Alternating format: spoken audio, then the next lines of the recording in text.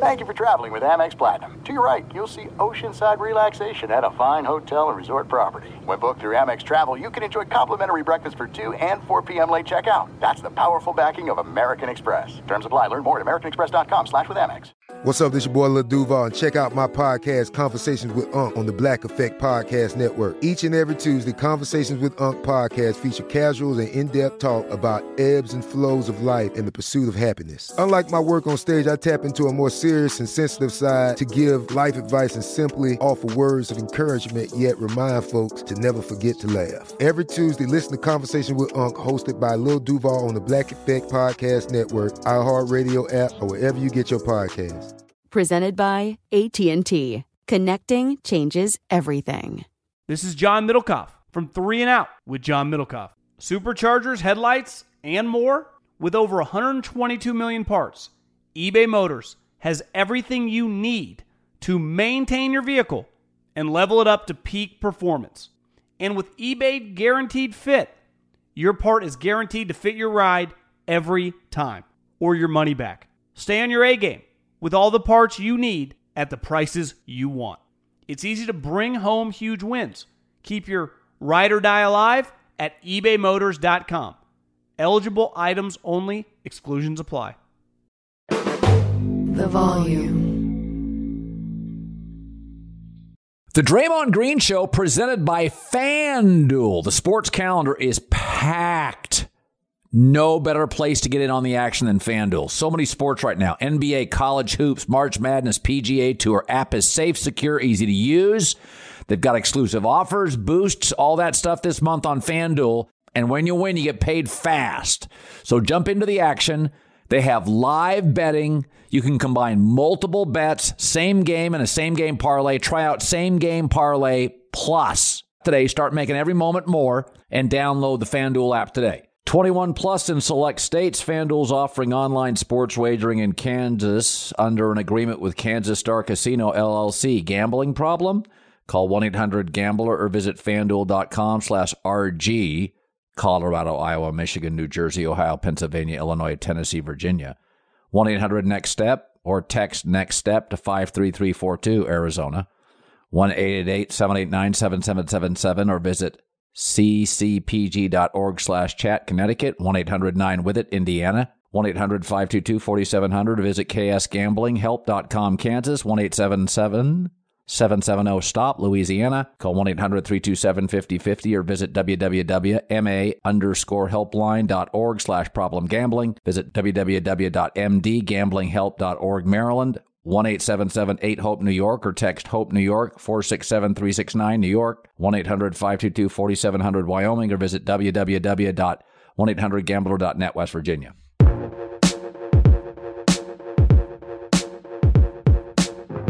What's up, everybody? Welcome back to the Draymond Green Show. In life, there's just certain things, and those things are like just what they are. Like, some people say it's Bible, some people say it's facts. Whatever you call it, the fact of the matter is, one of those things in life is that Flint, Michigan and Saginaw, Michigan is connected. It's intertwined. It's like one and the same. Both produces great basketball players, both produces stars, both produces great people. Blue-collar cities. And when you come from those places, you carry a certain thing with you. I'm honored to have a guy from Flint, Michigan as the guest today. But not only is this guy from Flint, Michigan, and we have that connection, we actually have one of the best connections that you can have. And when you play basketball, it don't get no better than that connection. It's my brother, Javale McGee, 3-time NBA champ, 2-time NBA champ, here with us, the Golden State Warriors. My brother, welcome to the show. How you doing, bro? Me. I'm chilling, man. I'm chilling. Appreciate you having me, bro. Absolutely, man. I am excited. I am excited as hell for this episode. Not only, because it goes so much deeper than basketball. Like, this is, for those of y'all that don't know, this is a guy that I still have an incredible relationship with. That's my brother beyond any basketball stuff, to the point that last year I was doing this podcast, or actually I tweeted, And I tweeted something about this guy right here. And I was laughing and I was joking. And he hit me up like, yo, what's that about? Like, why would you tweet that? Like, that's bullshit. And I'm like, yo, I didn't take the tweet that way. But if that's what you think, like if that's the way you took the tweet, then I apologize to you. And I was wrong. And I'll make that right. Like, that's the relationship here. So I'm excited as hell to have this conversation. Facts. No fake internet love. Just hit you right away. Straight to the number. Absolutely. But, I mean, let's get into it, man. 16th overall pick in the 18th, NBA draft. 18th pick. 18th pick in the NBA draft. In the 2008 draft. It's crazy to think you've been in the league. What's this, your 16th year? This is my 15th. 15th year? That's crazy to think. You know, for a guy who they never really gave a chance to make it. Just talk to me about that 15-year journey and what's it been like for you making it the way you have, becoming a 3-time NBA champion and all of that good stuff. I mean, it's been a long journey, for sure. And it's been a lot of ups, a lot of downs, and just consistency on believing in myself. That's really the only thing that I've been consistent on through everything is believing in myself. Believing in my lows, I still can do it. Believing in my highs, I got to continue to do it. So just self-confidence, if anything, that and the structure of being from a town that they don't think you're going to go to college. Absolutely. Let alone be a part of the 1%. And if people don't understand, 1% is like the net worth of $500,000. That's 1%. net worth of $5 million is 0.01%. So just $500,000 net worth is crazy from where I'm from. So just being able to make it this far is just amazing.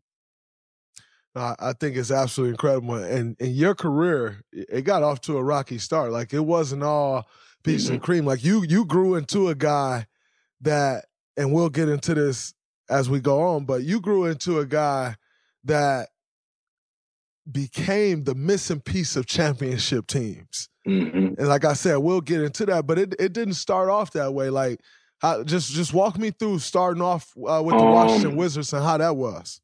Starting off 18th pick. So if you know anything about basketball, if you're not lottery, which is I think top 13, they don't really care about you. You're just you're gonna go through the process. So I came in, 1 through 13, they automatically, okay, we're giving the ball to you. We're gonna see what you can do. Let's go. Absolutely. But 18, I came to a team with Brendan Haywood, Karan Butler, Antoine Jamison, Gilbert Arenas, and I believe it was after the year they had just went far in the playoffs. So it was more of a winning mindset when I got there. So it was like, Javale, you're probably not going to play. And then I think we were going to play in Germany and one other city overseas for like, how in the beginning of the season, some teams do preseason games in different countries. And Brendan Haywood broke his hand. So at the time we had Eddie Jordan as the coach, and Brendan Haywood broke his hand. And we had Etan Thomas also. So he was ahead of me also. But I don't think Eddie Jordan and Etan Thomas were seeing eye to eye at the time. So that, for my career, propelled me straight to the starting lineup for the first 10 games of the season. So we go 0-10 the first 10 games of the season.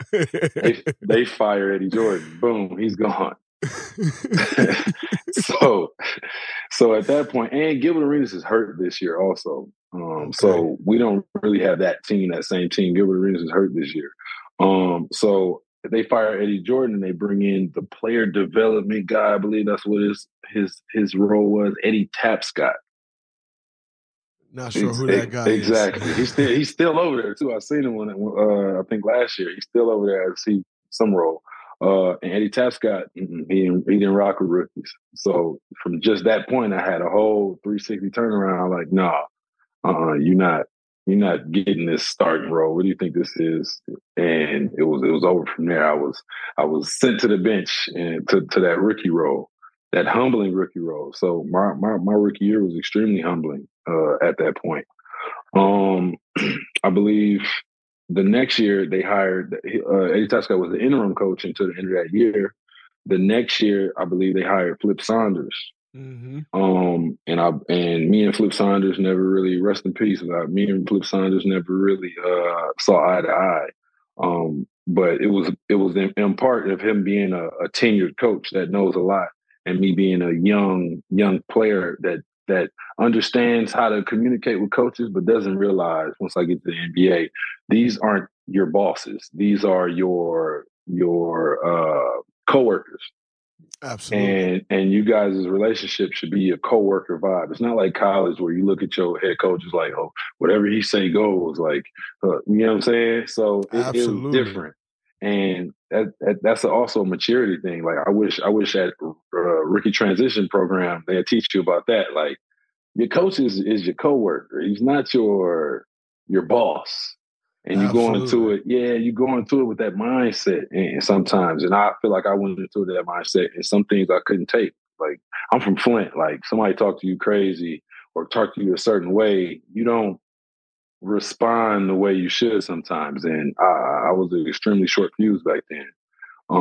So we didn't really get along. I believe I sat maybe like 42 games, DNPs, my sophomore year, from just not getting along with the coach, if anything. I don't know if it was play or what it was, but just not being on the same page.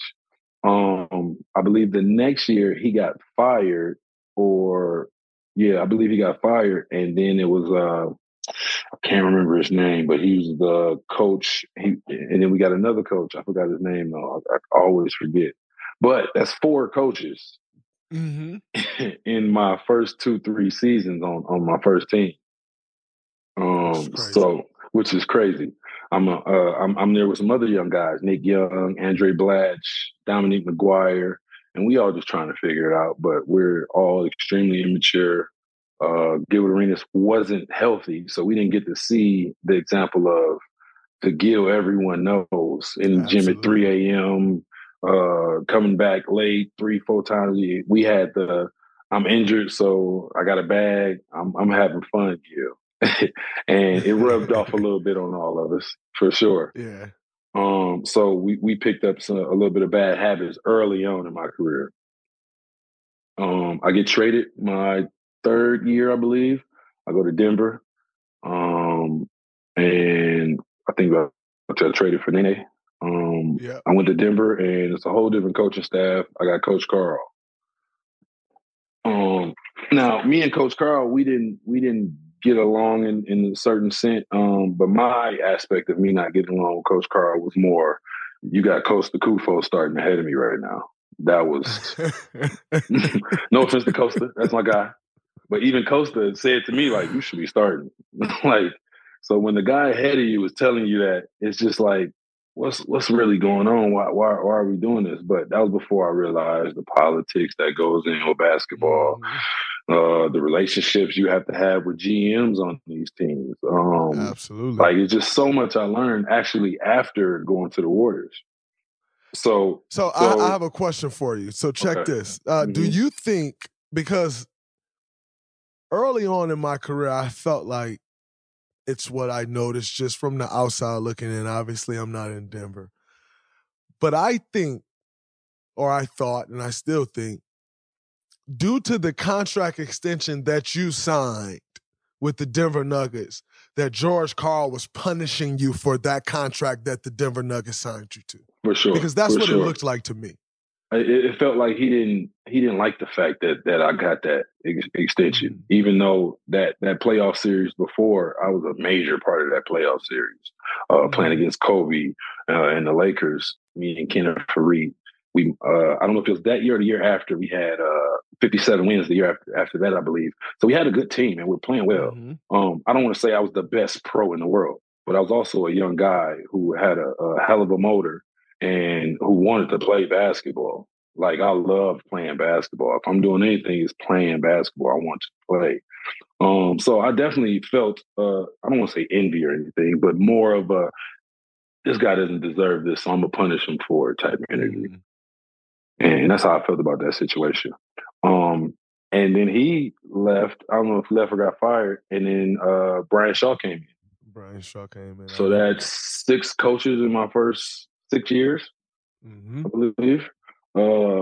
So Brian Shaw came in. And me and Brian got along pretty well. But I had the year before Brian Shaw came in, I got injured. And I had a stress fracture in my shin. In your shin, right? Yep. Okay. I got a rod in my shin right now, and I'm having for life. But yeah, I had a stress fracture in my shin, so I only got to play, I believe, 10, maybe 5 games starting under Brian Shaw until I had to go out and just rest my shin. So I never actually got to play for Brian Shaw. And then I believe they traded me to Philly after that. Yeah. So that's 7 coaches. and then I got waived, or they bought me out. They bought me out after that. So in my mind, I'm at a moment where, oh shit, like I got bought out. I understood the buyout process, but of course I have the 100% belief in myself to where I'm gonna get healthy and I'm gonna be straight. But at a certain point in my recovery from my shin, you start getting doubt. You start doubting yourself and doubting, like, is this gonna last? Like, is it over for me? Like, this is an injury that some people just don't come back from. And am I one of those people? So after that summer, I got bought out. I signed a 2-year team option to Dallas. If I'm right, that's 8 coaches or 7 coaches. That's 8. 8 coaches. And with Rick Carlisle. I'm still feeling the pain in my shin, but the doctor tells me, well, the best news is you can't break it again. So you can just fight through the pain. So in my mind, I'm like, well, forget it. I can fight through the pain. As long as it don't break, that's all I'm worried about. But if you really think about that, that's a crazy thing. That's crazy. Like, you're supposed to live in pain every day. Like, every time you take to court, you're supposed to feel pain. That's nuts. That's crazy. That'll make you hate basketball. You see what I'm saying? And it's a crazy aspect of myself being able to put myself in that mental mindset of, fuck it. I'm grinding. This is what I'm here to do. I'm going to do it. I'm going to fight through this pain, rather than just being like, you know what, just no, it still hurts. Sit out. But I took that advice and I took it to heart, and I said, you're right. It made sense to me. It's not going to break. So I might as well play through it. So I played through it that year. I didn't play a lot that year. It was hard for me to condition that year just because I was still in pain. So I gained a couple of pounds. I was about 270. I thought I was buff, but I didn't realize I was fat. So to put into perspective, what is your comfortable playing weight? My comfortable playing weight, 255. Okay. At 15 pounds, you feel every single one of them. I'm not jumping as high. I feel every time I jump. But in my mind, I'm like, and this is coming off of the Dwight Howard era of him dominating every center. You having, Dwight Snakes. Let me do some push-ups and some extra bench presses before this game because Dwight is a beast. So I'm like, okay, maybe I need to be bigger. Maybe this is fine. Than trying to play through that. And that year, that year went through. I didn't play a lot. There was nothing really to talk about. And they decided not to pick up the team option the next year. So now I'm in a point in my career where I'm like, okay, I don't know. I have no idea what's going to happen now. There's not a guaranteed year coming somewhere else. No one's calling the phone, anything. And I'm injured, low key. Not injured, but I'm in pain. You say that. I'm still in pain. So I'm trying to figure things out. But I never doubted myself to where I knew in my mind, if I get healthy, it's over for everybody. But I just got to figure out how to get healthy to the. When the doctor tell you you won't break it, it's fine. You just got to deal with the pain. Is that like a doctor you're going to see, or is that a team doctor? It's the team doctor, and it's also the doctor that did my surgery. Okay. I chose not to go to but this is a funny thing too. I don't like the fact that doctors have no empathy at all.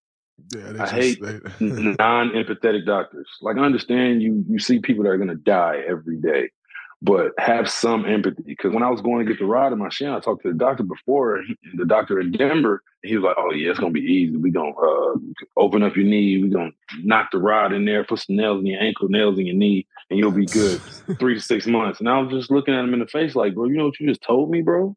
What? open up my knee, throw a rod in the middle of my bone, and put screws on my ankle and my knee. So I was like, nah. And they were saying it's a possibility you could just rest and heal it for 6 months. So I was like, well, I'm gonna try to heal it for 6 months. Then I don't want to get surgery. So I do the healing for 6 months, and they're like, no, it's still there. You gotta get the surgery. So just the way the doctor was talking to me, and just go put a rod in. I was like, I'm not going to you. I'm going to somebody else. I get a second opinion. I find a guy in Florida who in Miami who decides he can put the rod in, but he doesn't have to put the screws in. And I was like, that sounds way better. You just put the rod in the middle, and you don't have to screw in my ankle, screw in the top of the bottom of my knee. That sounds crazy. Like, that didn't make sense to me. So I went with the guy in Miami, and he put a rod in my shin. And that's how that went. So this is after I got waived or they didn't pick up my option the second year in Dallas. I get a call from you guys, Golden State Warriors. But the caveat about this is it's not guaranteed. We got a spot for you. Not guaranteed. Won't be guaranteed until January. So you want it or not? In my mind, I'm like, do I want to go to the damn near champion? I believe it's the year y'all lost 3-1. We lost it, or y'all lost it. But I'm like, do I want to go to a championship team? Yeah, for sure. I'm definitely going.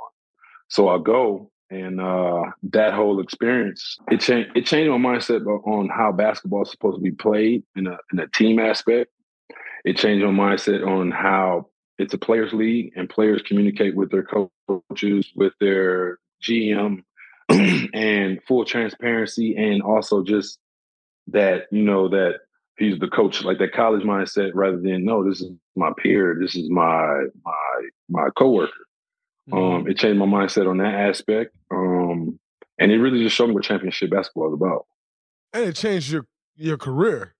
By far it changed my career. It changed the perspective of, I had always had that perspective, that chip on my shoulder of, this is the guy from Shaq and the Fool. This is the guy who made funny plays and this and that. He's not that smart. And definitely going to Golden State changed the whole 360. It changed 180 really. Let's talk about that. So Shaq and the Fool, because this is actually something I really want to talk about. When we just got on this call, obviously no one will see this, but Jackson, our producer, asked Javale, "Are you on a laptop?" Javale said, "No, are you on a computer?" Javale said, "I'm on a laptop." And I said to Jackson, he was like, "Okay, cool." And Javale said it, I'm a big tech guy. And I said to Jackson, one of the smartest guys when it comes to any computer or anything with a computer, but really in life, one of the smartest guys I know when it comes to these computers. And I said all of that to say, you had this reputation of, like you said, almost like a clown, like Shaq and the Fool. He makes these dumb plays, this, that, and the other. Now, quite frankly,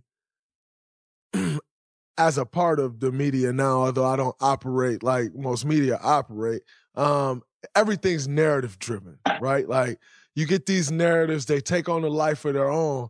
And quite frankly, in the day and age we live in where social media dominates everything and everything's a constant 24-hour news cycle, those narratives become reality.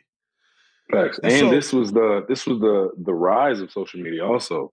This is when the NBA started Twitter, when NBA started Instagram and started putting content out and figuring out how content works. Absolutely. So during that time, you're on Shaq and the Fool every week, every chance you're on Shaq and the Fool. And for a while, I felt like before you got here, you would say something back and forth with Shaq. Then once you got here, you're playing great basketball.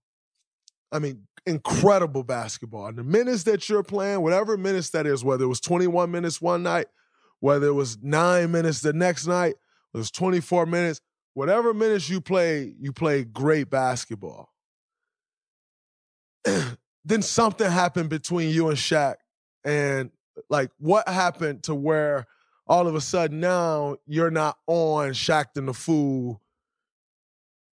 I mean, it felt like 3 times a week. Right. It was like a last straw. I seen the episode. I'm watching the episode. People tag you everything. I'm like, all right, what do I do now? So I watched the episode. I think I went coast to coast and I missed the layup. Mm-hmm. I was just like, did they just put me on Shaqtin' the Fool for missing a layup? Not airballing a layup, not nothing crazy. Just went coast to coast. I might have did a move and I just missed the layup. I'm just like, all right, bro. This is it, bro. I'm not going for this shit no more, bro. Like, come on, bro. You already have first of all, you're a perennial Hall of Famer. You know what I'm saying? Like, your reach is global. Like, kids in villages in China know who Shaq is. Mm-hmm. So the fact that you keep putting this narrative out there about me, first of all, my first question is why? Like, what do I know somebody that you feel a certain type of way about something, or is there a reason that this is happening? Like, and then the second part is, why would you do this to another black man? Mm-hmm. That's what really because I don't see you the white athletes in the league. I don't see you hitting them every time. So I believe I had a moment where when I was on Denver and they interviewed me about it, and I was just like, I don't like Shaqtin' the Coon. That's just not my thing. I don't like that. And they thought it was funny, and skipped over it. But then they look at it now and they're like, oh shit, okay, he was on to something. He understands what's really going on. So at that point, I just didn't understand why I need to be the butt of his jokes. What did I do to him to where I need to be the butt of his jokes? And I went on Twitter because I knew it would get the same reaction as he's getting on mine. And I said what I need to say. And I told him to get off I believe I put peanut emojis on the so I wouldn't get fined. thinking, of course. I'm like, I don't want to lose my money now. So I said, get off my peanut emojis. And then we had a nice back and forth. And that's what that was. No, and I think, and by the way, for those of you who's going to watch this show, I used the word coon last year, and it was a big deal. I respected that, and I spoke on it. What you have to understand is when Javale called, when he said I don't watch Shaqtin' the Coon or whatever the statement was. This is 2013, 2014. So what you have to understand is the time period that was said. It wouldn't be like if you said it today. Like, the climate on those things are totally different. And so it wasn't looked at as like a racially sensitive thing. So I want everybody, all our listeners, subscribers, to understand that, because under no circumstance is the Draymond Green Show trying to get anyone fined or in trouble or having to apologize. So we're going to address that right now. But in saying that, you came out and you said, and now I'm fast forwarding back to when you were at the Golden State Warriors, you said, yo, this is affecting my career. Like, this is people are thinking about me just by these plays. I go somewhere, it's really affecting my career. And I felt like when you said that, to Shaq's credit, he said, I am not going to put JaVale McGee on Shaqtin' the Fool anymore. And to his credit, to my knowledge, he hasn't. Do you feel like things changed for you once that started happening in a positive light? By far. I mean, also winning 2 championships back to back didn't hurt at all. Absolutely. But after that, it was taken up. Okay, JaVale's a pro. He's serious about the game. He's locked in. He was a major part of a championship run, 2 of them back to back. And then after that, I got the starting spot with the Lakers after I left you guys. And in my mind, I'm like, starting center. How do you go from being waived 3 years ago from a team to being a starting center on the Lakers? Mm-hmm. And I actually had my best year that year with LeBron. I think I averaged 12 and 8, which isn't crazy numbers, but for me, that was the highest numbers I had. And I was 30. It's also you were averaging 19 minutes a game, 20 minutes a game. The per 36, which a lot of people judge off of, per 36, those averages are probably like 20 and 14 or something. Yeah, something there like was that. for 36. They were all-star numbers. Absolutely. For sure. So after that year, I re-signed with the Lakers. And I'm also the starting center, and AD comes to the team. And we win the NBA championship. Get off the bench. Bet the NBA with FanDuel, America's #1 sports book. Right now, FanDuel's giving new customers 10 times your first bet in bonus bets. Doesn't matter if your first bet is an air ball. You'll get up to $200 in bonus bets, win or lose. Okay, all on a top-rated sportsbook app at FanDuel that's safe, secure, easy to use. Don't miss out. Just visit FanDuel.com/Colin, FanDuel.com/Colin. Then place your first bet, $200 in bonus bets guaranteed. Make every moment more with FanDuel, the official sportsbook partner of the NBA. 21 plus in select states. FanDuel's offering online sports wagering in Kansas under an agreement with Kansas Star Casino, LLC. Gambling problem? Call 1-800-GAMBLER or visit FanDuel.com/RG. Colorado, Iowa, Michigan, New Jersey, Ohio, Pennsylvania, Illinois, Tennessee, Virginia. 1-800-NEXT-STEP or text NEXT STEP to 53342, Arizona. 1-888-789-7777 or visit ccpg.org/chat, Connecticut. 1-800-9-WITH-IT, Indiana. 1-800-522-4700 or visit ksgamblinghelp.com, Kansas. 1-877-770-STOP, Louisiana. Call 1-800-327-5050 or visit www.ma_helpline.org/problem gambling. Visit www.mdgamblinghelp.org, Maryland. 1-877-8-HOPE, New York, or text HOPE, New York, 467-369, New York. 1-800-522-4700, Wyoming, or visit www.1800gambler.net, West Virginia. This is it. We've got an Amex Platinum Pro on our hands, ladies and gentlemen. We haven't seen anyone relax like this before in the Centurion Lounge. Is he connecting to complimentary Wi-Fi? Oh, my! Look at that! He is! And you will not believe where he's going next. The Amex dedicated card member entrance for the win. Unbelievable. When you get travel perks with Amex Platinum, you're part of the action. That's the powerful backing of American Express. Terms apply. Learn more at americanexpress.com/withAmex. Hey guys, this is Matt Jones, Drew Franklin from the Fade This podcast. We got a great episode coming up. Picks in all the sports, football, basketball, we do them all. But here's a preview of this week's episode. Do you think it's more embarrassing to dye your hair or to have hair plugs? I don't think either are embarrassing if you're not trying to conceal it and act like you didn't. Okay, so you think if you just come out and go, I got hair plugs. Yeah, like check out these hair plugs. I mean, don't just walk around, tapping, hey, stranger, I don't want you thinking this is natural. You know, but I mean, do you have to do that with everyone you meet? Try to act like they, you know what I mean? Yeah. But I mean, like John Cena got it. You know, when John Cena came back to wrestling, he had a bald spot, and now he doesn't. Mm-hmm. You think he should be required in all interviews to say, look, by the way, I covered up my bald spot? Yeah, I guess it's weird. I mean, you don't wear a sign or put a sign in your yard, but. All right, so what about toupees? Those are the most obvious. But let's say you're like Bill Self and you can get it to where it looks good. His is magical. I don't even know if his is a toupee. It is. I think he went into the future and had a procedure we haven't even discovered yet. And this episode was brought to you in partnership with DraftKings. To hear more, listen and subscribe to Fade This on iHeartRadio or wherever you listen to podcasts. Spring is a time of renewal, so why not refresh your home with a little help from Blinds.com? Blinds.com invented a better way to shop for custom window treatments. There's no pushy salespeople in your home or inflated showroom prices. Free samples, free shipping, and our 100% satisfaction guarantee can put the spring back into your step and into your home, too. Shop Blinds.com now and save up to 45%. Up to 45% off at Blinds.com. Rules and restrictions may apply. Absolutely. My third.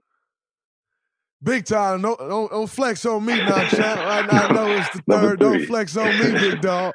So big dog. After your first year here, which I felt like at that time, DeAndre Jordan still very prominent in the league. Arguably at that time, not really arguably, the best lob threat in the league at that time.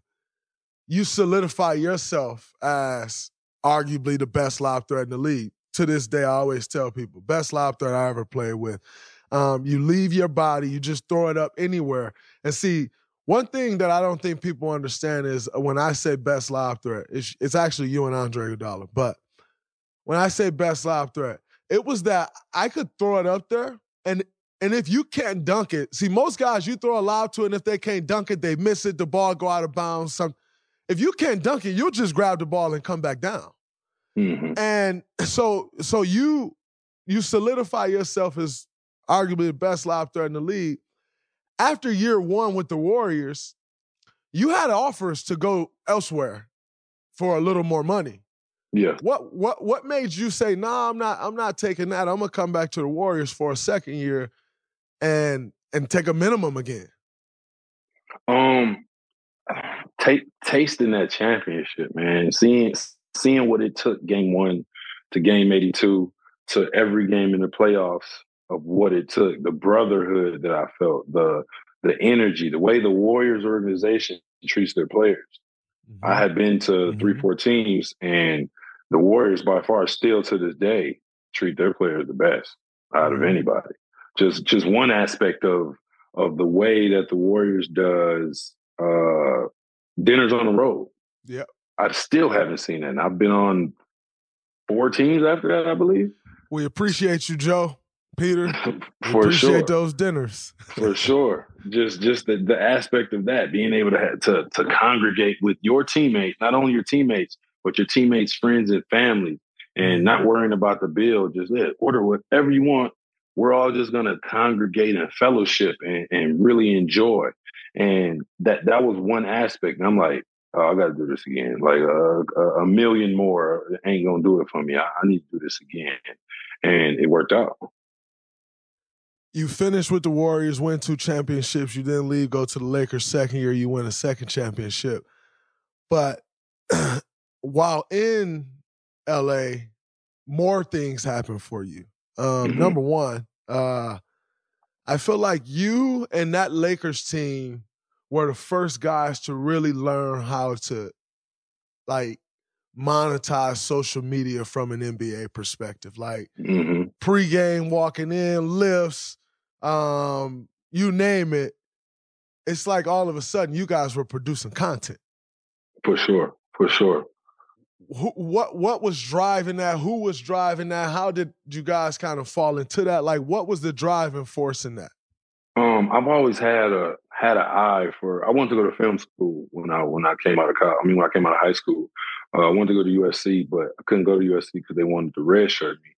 I wanted to go there for film school, but I understood I'm here for basketball, so I was like, I got to go somewhere where I can play right away. So I'm with Nevada. So when I went to the Lakers, that's Hollywood. You know what I'm saying? Like, it's Hollywood. The opportunities you get playing for the Lakers. I don't care if you're on the bench. Just the opportunity of playing for the Lakers at a good season or a bad season are amazing. And then I started this thing where I had who did I have? I had Gunnar Peterson as my weightlifting coach the first year. The thing about Gunnar is a celebrity trainer. Yes, he is. So content is Gunnar's thing. Gunnar loves content. Like, he loves it. So I would film every lift that I would do, and I was lifting every day. So I had content every day of 365 days of lifting on my page. So you would see a workout every day. And in the process of filming those things, I actually had to do those workouts. So I'm performing at an elite level also, and I'm getting that work in, but I'm also getting the content aspect of it. And at the same time, other GMs are seeing these workouts too. They're going to my Instagram seeing this. Other teams are seeing this. Coaches are seeing this and really seeing how locked in I really am and have been. I just never really put it out to the public. So when I got to LA, I made sure I got what is it called? Content team. I had a content team, and I made sure that I was putting out gems as much as possible. I was watching it at the time, and I'm like, man, like, you, Bron, Kuz, like, you name it, guys were literally producing content, and like, you see a lot of that now in the NBA, but I don't think people realize how much of a difference 3-4 years can make. You know what I'm saying? Like, yeah, you see a lot of it now, 3-4 years later, but 4 years ago. It wasn't like that. No. And also kind of frowned upon. You had to, I was just about to say, you had to post stuff and be like, did we win this game? Like, you had to really think about that. And it was even worse back, like my rookie year, I used to post stuff on YouTube, but it was before YouTube was actually YouTube. I don't even think you could monetize YouTube back then. I just liked content. And coaches, not coaches, but GMs and the upper staff would tell me, like, you need to focus on basketball. There's other things. You don't need to be worrying about that content stuff and Twitter and all that stuff before my time, by far. And the second year, I got the opportunity of going to the bubble when we won the championship. And I was the vlogger. I vlogged every moment in the bubble. Yep. And people loved it. They loved every moment of it. Me and Matisse Thybulle were the two guys who were vlogging, but they got knocked out of the playoffs. I vlogged all the way to the championship. Another flex. Don't miss it. Don't miss the flex. something like nothing too crazy. I vlogged all the way to the championship, to us winning, to the in locker room celebration. I'm giving you content you will never see. You won't see that until the 30 for 30 comes out, or in 30 years. You see what I'm saying? So, and you can go back and watch that now, and that's, just think about that. 30 years from now, you'll be able to go back and watch that and understand what mindsets Bron was in, AD was in, I was in. You can see the different relationships. It's a crazy concept, and I figured that out early. The funny part is, it was right before I was packing. I had packed all my stuff up. I called my content guy. I'm like, should I bring my vlog camera with me? He was like, might as well just film the process. So I was like, all right, cool, I'm gonna do that. And I filmed from me getting out the car, kissing my girl and my daughter goodbye, getting on the plane, and going into the bubble. And I filmed from that day into the championship, and it was epic. It was epic. That's incredible, man. By the way, you should definitely do like use that, put you something together, man. It ain't got to be now, because as you know, you keep that content forever. But that's gold, like because like right now, you know, people forget. It's been 3-4 years. People forget, but in 10 years, people gonna be like, "Oh, you remember when this happened and that happened and it led to this," and you got some gold on your hands. But for sure. And speaking of LA, you go to LA. Also, some other things started to take place for you. You have been into music. You've been into music for years, making beats, making songs. You go to LA, you win a Grammy. I'm Grammy nominated. Okay, you get nominated for a Grammy. Yeah. Like, talk about that. Active basketball player. And I say active in the highest way, like winning championships. Yeah. And yet being nominated for Grammys. Like, talk about that experience. Tell us the song, like how it came about, like, and also, and then how you originally got into making beats and doing different things with the music. Yeah. So originally I got into music. Like Draymond said, I'm a tech guy. Like you said, I'm a big tech guy. So once I figured out, I seen online or something that you can make music through your computer, I was like, wait, you don't need a whole mix board and all this crazy machines that you see, you know, them old videos on YouTube of Kanye making beats, and he runs over here, makes another beat. I'm just like, I can't afford to get all that stuff. Like, I don't, but as soon as I found out I think it was a college actually, I bought maybe a $600 laptop. I downloaded FL Studio and I made some beats, and then me and my roommate, we made like an album. I hope that never comes out. I hope that no one ever finds that. We had a MySpace with our album cover on it and 6 songs on it. It was crazy. But I was just making beats, and it was just something I was interested in. It was just another passion of mine. So then when I got to the NBA, I had a little bread on me. I went and got me an iMac. The first thing I downloaded on an iMac is Logic Pro, which is a beat making program. So I downloaded that. So I'm working on that. I had been working on it for at least 10 years, making beats, but nothing crazy. I didn't have a feel for it yet, just because I didn't really know the ins and outs of how it really works. I used to think you just use the stock beats. I didn't realize you have to meet other producers, and other producers that give you drums and different sounds to really enhance your producing. Once I got to Golden State, actually, I believe I was playing 8 minutes a game. So I had a little bit more time than guys like you who were playing 25, 30 minutes a game and like that. So I was like, okay, I'm going to get this basketball done, but I got a lot of free time. Let me think of different aspects of how I can generate my passion and what I'm really into. So then I started working with guys around the Oakland area, just making music. I'm in the studio with I Am Sue. I met Marky Basie, a lot of people in the Bay that I'm locked in with, and the energy, it was just amazing. I'm making songs, I'm producing songs, and it was just that vibe. I carried that same energy over into LA. So when I got to LA, I was in studios, I was meeting A&Rs, I was meeting everybody, trying to meet as many people as possible while I was in LA to take advantage of that aspect of playing for the Los Angeles Lakers. And in the process, I met this amazing songwriter named Pooh Bear. And he's Justin Bieber's main songwriter. I had met Pooh Bear probably 4 summers before, and I had met him in the summer because I would stay in LA in the summer. And I paid him $13,000 to write 2 songs for me. Never used neither one of those songs. Never used neither one of them. But I kept the relationship, and we were still cool, blah, blah, blah, blah, blah. So when I got to LA, he's like, pull up to the studio. I'm like, all right, here I come. I come to the studio. We get in the studio. I'm playing him some samples, playing him some of my beats. He hears one of my beats, and he tells me, hey, take the drums off. Let me just hear that melody. And I'm playing that melody, and he's like, all right, load this up. So we loaded into Pro Tools, and he just starts writing a song. Like we collab. He's like, should I say this? Should I say that? I'm like, yeah, say that. And we damn near write the verse, the chorus, and the second verse.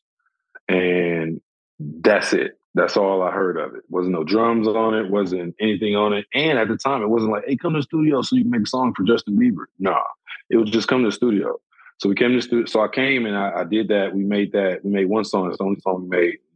And it was over. It was like, all right, cool. Appreciate it, bro. Cool vibe, cool session. And that's usually how producing works. People don't understand.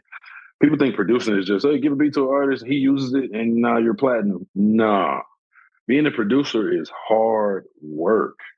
You have to be in the studio when these artists want to be in the studio. Yeah. And you have to have the type of beats that artist wants to listen or rap or sing to when they feel like it. So it's 3 a.m, like, all right, I don't feel like doing trap anymore. I want to do an R&B record. Got any? Let me pull up this laptop. All right, here goes some beats. And it's not, oh, I got one beat, here you go. You got 20 of them I can listen to? Like you want me to give you 20 so you can pick one? Like, it's hard work. It is not easy. People think it's just, oh, you a star or whatever. They just let you. Nah, it's not like that. So so after that, I get the, what part am I on right now? You are on, y'all wrote the song. Okay. It was just so the melody. We wrote the song. It was just the melody. We wrote the song and it was great. So about 2, I don't know, maybe 2, 3, 4 months later, my house had got broken into. And then Pooh Bear's house had got broken into too. So he called me. He's like, hey, I heard your house get broken into. Can you give me some details? Like, I'm trying to figure out who robbed my house also. So we just talking about that. And then at the end of the combo, he's like, man, I'm sorry to hear that, blah, blah, blah. He's like, oh yeah, you made the album. I'm just like, what are you talking about? What album? We didn't talk about any albums or anything. He's like, you made the Justin Bieber album. I was like, well, that's a great way to end this conversation. Like, damn, like, that's fire. Like, amazing. I made a Justin Bieber album. Like, and the song on the album is it's on his Changes album, which got nominated for a Grammy. And the way that Grammy nominations work is if an album is nominated for a Grammy, the producers on that album are nominated for a Grammy, the writers on that album are nominated for a Grammy, and the singers on that album are nominated for a Grammy. So that's in turn how I was nominated for a Grammy for being a producer on a Justin Bieber album. That's insane. That's like, that's nuts to be on a Justin Bieber album. That's crazy. So now, like what's going on with the music now? Like, what can we expect? Like, are you diving more into the music now? Are you taking a break? Like, where are you with it now? I'm locked in. I probably got like 20 finished songs right now. Wow. Yeah, and I got like 5 with major artists, but unfortunately, some of the major artists are like in legal trouble right now. Mm-hmm. So that's the thing about rap artists. Like, you never know. Like, it might be legal trouble. It might be this or that. But yeah, I got a lot of tracks that's just sitting on the shelf right now that I need to put out. I definitely need to lock in and just put them out and just see what the world thinks of them. But I'm still locked in the music. I got my little studio set up over here. Like, everywhere I go, I put a studio in my house.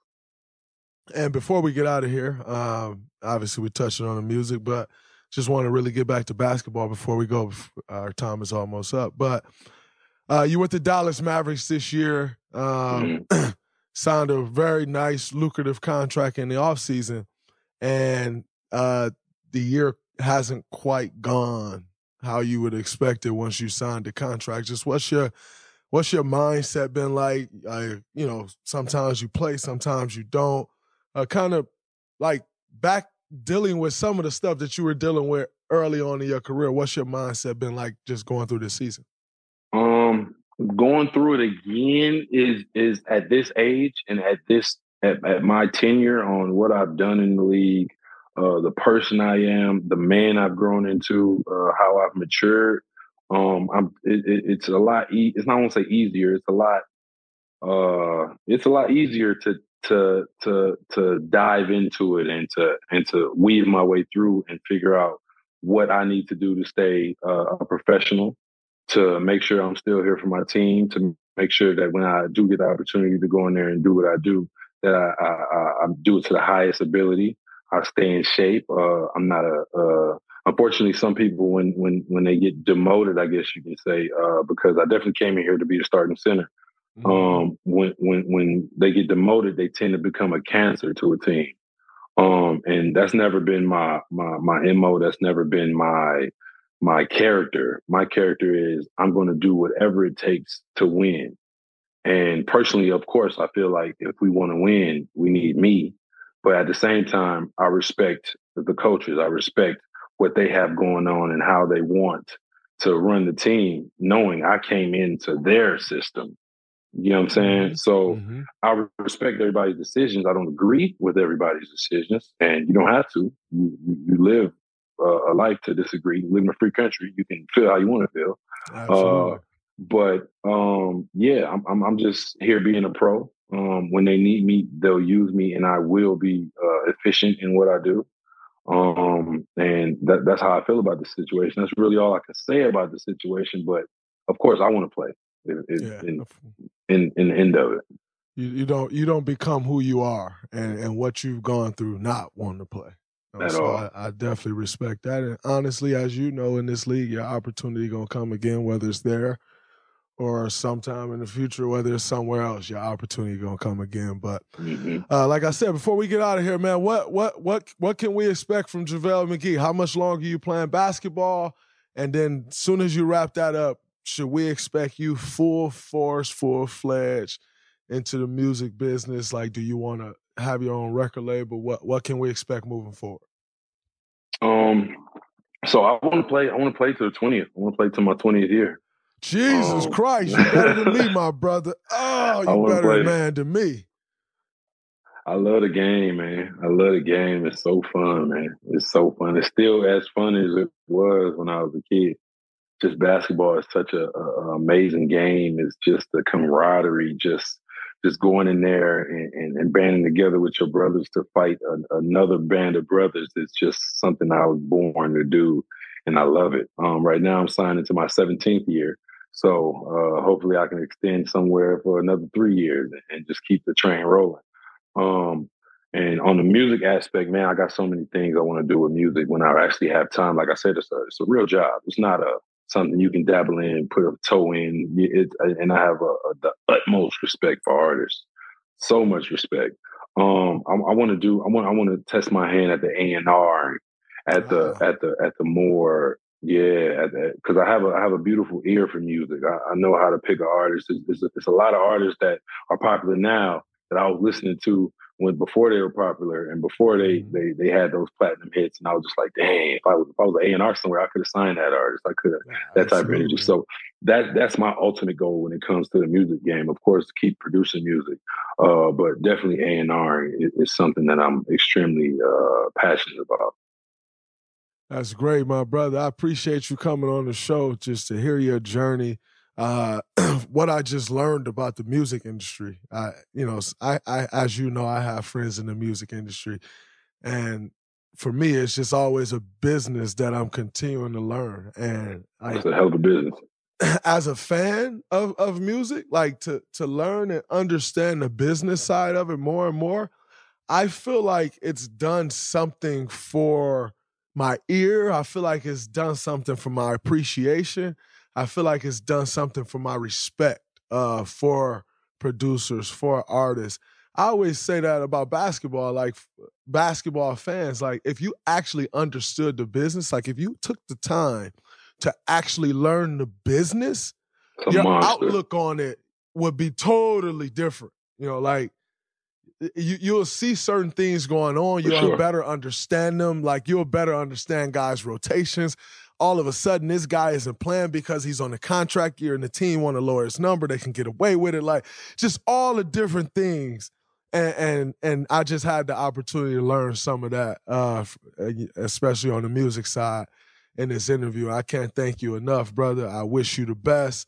I wish you the best this year as well. I know, like you said, they want to win. You got to play. And so I know as it come down to it, you'll play. And I appreciate you, man. Draymond Green Show, brother. Can't you already thank know, you man. enough. Congrats. All love, bro.